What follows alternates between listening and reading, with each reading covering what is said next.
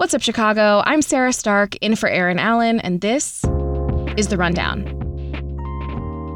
We hear a lot that representation matters.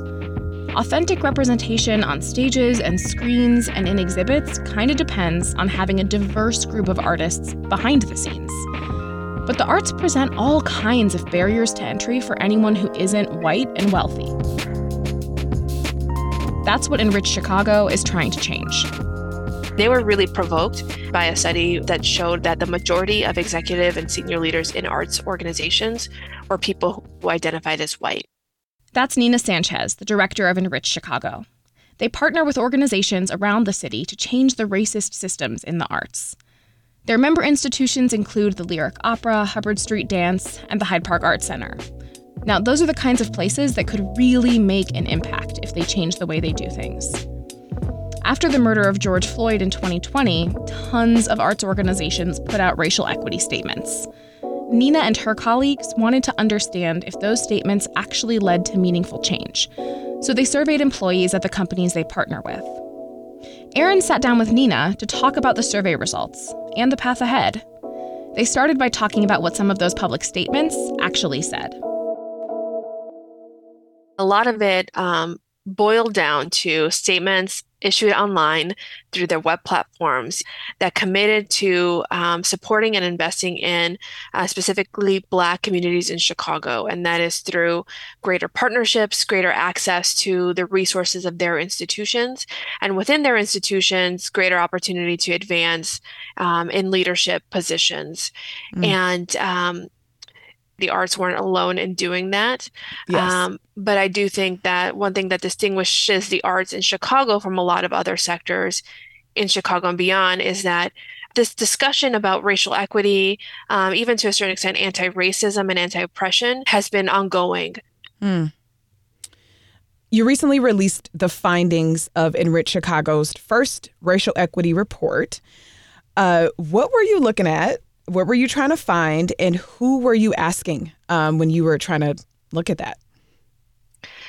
Yes, so the racial equity impact report that we just published was percolating as an idea for 3 years. We're literally the summer of 2020, as we're having these uprisings for racial justice on the heels of racist violence. We wanted to consider, how do we know that we're doing what we said we would do? In the case of the membership of Enrich Chicago's cohort program or collective action circle, some of those institutions have been working with us since the beginning, which at that point would have been about 7 years. And also, how do we hold this work and understand this work and talk about it, and where we're successful or not in the scheme of a process that we know is a generational project? Right. And that is to say that this work precedes us, and it will continue on once we're gone. Right. Once we're gone from our roles, once we're gone from these institutions, once we are gone from this earth. Right. Yeah. And so how do we understand and put words on that? And how can we do that in a way that cuts to the chase, which is, what are the people who stand to benefit from this most, those who have been historically excluded and marginalized? What are they saying? Right? What is their experience? And then that way, we can also remain accountable to the community we must be accountable to if we're serious about moving forward institutional transformation. Yeah. Wow. Thank you. That's important work. So glad you did the study. The big headline from that report was that the public statements made by so many organizations in support of racial equity after June 2020 did not lead to intentional actions for the most part. Tell me what that means. I think that what that finding means, that this perception and this experience that people made statements, but that nothing actually happened, points to a limited amount of access that impacted communities have to the work that's actually taking place, right? To the extent that organizations are doing this work, it's not being felt and it's not being communicated to the people who are most impacted by systemic inequity. And so, right, the response, don't just talk about it, do something about it, points to that. right? We have the statement, we maybe have put forward a vision for what it would look like for us to be an organization that is addressing racism within it. But we don't necessarily have a plan for how we do that, is the greatest learning from this. Just by virtue of joining Enrich Chicago, it sounds like these organizations are already at least outwardly demonstrating that they are wanting to make this commitment. And then they make these statements. And then, again, not 100% of the respondents said that nothing happened, but the majority of respondents said that nothing happened in the aftermath. What do you make of that? I mean, does it surprise you that these organizations didn't follow through, especially given the fact that they're members of Enrich Chicago? Or was it kind of just like, yeah, that's the way it goes? No, I wasn't surprised. And actually, I think that a survey is one way that we understand. We get some new information, but anecdotally, experientially, this was a lot what we knew to be true, right? It's in many ways, we didn't need a survey to tell us this, right? So I wasn't surprised, and I also know that it's not necessarily that they aren't doing anything. I think what we're called to do is understand, how do we do more and how do we become more transparent about it? Because if we're being governed by a fear of failure, right? If we're being governed by this mindset that we don't have enough resources to make these changes that we need to make, or we don't have enough power to make the changes that we need to make, then let's be reminded that none of that is true. Let's just embrace the reality that this is a commitment to failure, right? Because we're not going to get it right every single time. We're not going to solve this problem on our own, and we're not going to solve it yesterday. But we do have an opportunity to try it and try it again. Can you? This was kind of the headline as I mentioned, but there were some other things that other findings. I think you kind of had a list. Can you just summarize briefly what were the other things that you found when you after analyzing the survey responses? So yes, I'm happy to recap a little bit those 4 main findings that we took from the survey data. One, it's that those statements didn't lead to intentional action. 2, this perception that those racial equity workshops that people participate in, that's one of the things our members commit to. The impact of those trainings seem to be most effective on staff members who were not in senior leadership or executive leadership roles. And that might have something to do with the access that some of our respondents have to professionals who are doing the work in their organizations. So where some might have wondered, did they even do this workshop, right? Or what are they doing with this knowledge? Right, that was less visible for people in senior leadership and executive leadership roles than it was for people who are managing individuals on the front line of the work. The third finding was that there is an impact of these statements and institutional change efforts on individuals based on the whole of their identities. As we know, we're more than just our race. And how do we understand what the experience of an Asian American cisgender female might be like compared to that of a Black identified person who also is LGBTQIA+, right? And so I was very happy that we could get at some of the nuance of this work on people from, right, that touched on the whole breadth of their identities. And then lastly, right, this idea and understanding that the impact of racial equity efforts on BIPOC communities is not always visible to staff from those communities. We need to be more forthcoming and proactive in our communication about what our goals are, what did we say we were going to do, what did we actually do, and then what comes next.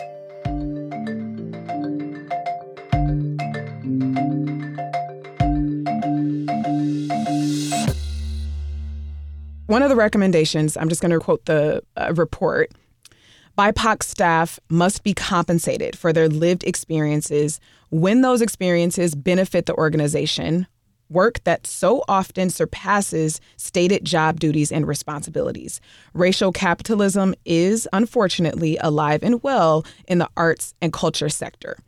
First of all, what is racial capitalism? Oh gosh, how much time do we have? At its core, racial capitalism is this idea that people of differing racial groups are expected to produce and engage in the labor system in specific kind of ways tied to their racial identity. And Mm. so that create structures that support the participation in the workforce based on racial identity so that people who are raised to be white are more often in these like management and executive level roles, and people who are raised to be people of color or BIPOC are more often to be found in low paying workplace opportunities and have limited advancement in workplace settings. Okay. So that's racial capitalism at its core in the context of this case making that the report is doing here. Talk about why BIPOC staff should be compensated when they are sharing their lived experiences and doing work based on their lived experiences at the organization. Our organizations typically form some kind of working group or leadership entity to steward racial equity initiatives in their organization. Mm-hmm. Oftentimes, that is work that these employees are taking on in addition to their core functions that for which they receive a salary, right? And so, at the base level, people should be incentivized and compensated for their participation there, Mm-hmm. right? I think any staff member, but especially BIPOC staff members, because we can't do this work without partnering with our BIPOC colleagues. So that's at a base level where we're talking about having some level of compensation. Mm-hmm. I think another place that we need to think long and hard about this is when we know that the community relationships and resources and understandings that people bring to their job is essential to being able to fulfill that job successfully, and that it is enables them to do that in ways that other people who aren't part of that community can do, right? So if you have a community outreach role, right, and the community outreach is to a Latina community, and you end up hiring somebody from that community, and guess what? They also speak Spanish, right? I would hope that you're paying them a salary that acknowledges the skill set that they have, which is relationship building in this specific community and communicating with the people of that community, right? Which someone else won't have. So that's like a easy example that I would raise as how we might think more critically about the ways that we compensate people. Yeah. Thank you for breaking that down. I wonder if you can get into some of the other recommendations. Yeah. So the first is that our institutions need to be more public facing with their, not just their racial equity statements, but their plans. The second is that our partnering organizations should regularly assess the work that they're doing and share those results. That can be within the membership of the cohort or collective action space, and or also with the public, and in this way increase the accountability and shared learning that they have. The third thing is that executive leadership should be at the forefront of the efforts within these institutions to advance racial equity. So they're culture bearers. What they say and more importantly, what they do matters. And this requires that they are regularly interacting with the work of racial equity and the people who are making the plans, stewarding the plans, and building a community of support for the work across the organization.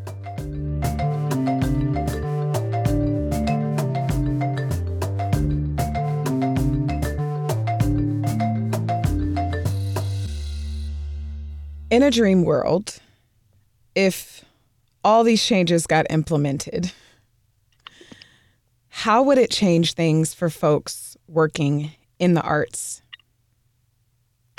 I think for people in the arts, I think we all stand to benefit from this work, whether you are someone who identifies as a white person or a person of color, amongst our other identities. We all stand to benefit from this because ultimately what we're trying to do is find a new way to be and do work together in our organizations. How do we change a culture within institutions, which is about work, work, work, work, work, that is very neck up, that is very much about what you can produce that actually can evolve to become and make space for who are you, the human being, who also loves arts, does work in the arts, and is an artist, Yeah. right? For BIPOC people in particular, my hope is that these institutions become less places we have to survive, right?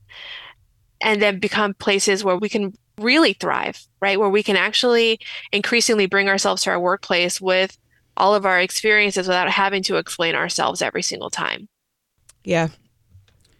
Sounds like a dream. What about for audiences? People who are consuming the art and the media that these organizations and these people working in the arts make, how would that change it for them? Yeah. Yeah, thanks for that question. I think that that's a really important question to ask, which is how do our audiences benefit? And I think that this is critically important right now because as in other times, not in Illinois, thankfully, not in Chicago, thankfully, but we are seeing in the national landscape this increased book banning, this increase towards censorship, this increased focus in some places to erase stories and people from our history. An earlier study that we did actually showed that the more racially diverse an arts and culture institution is, the more likely we are to see diverse stories on their stages, in their galleries, and across these institutions. And I think that is really important to hold on to, because in a city like Chicago, that is by design meant to keep us apart across racialized groups, across class communities, the arts continue to be one of the few places where we can have these experiences.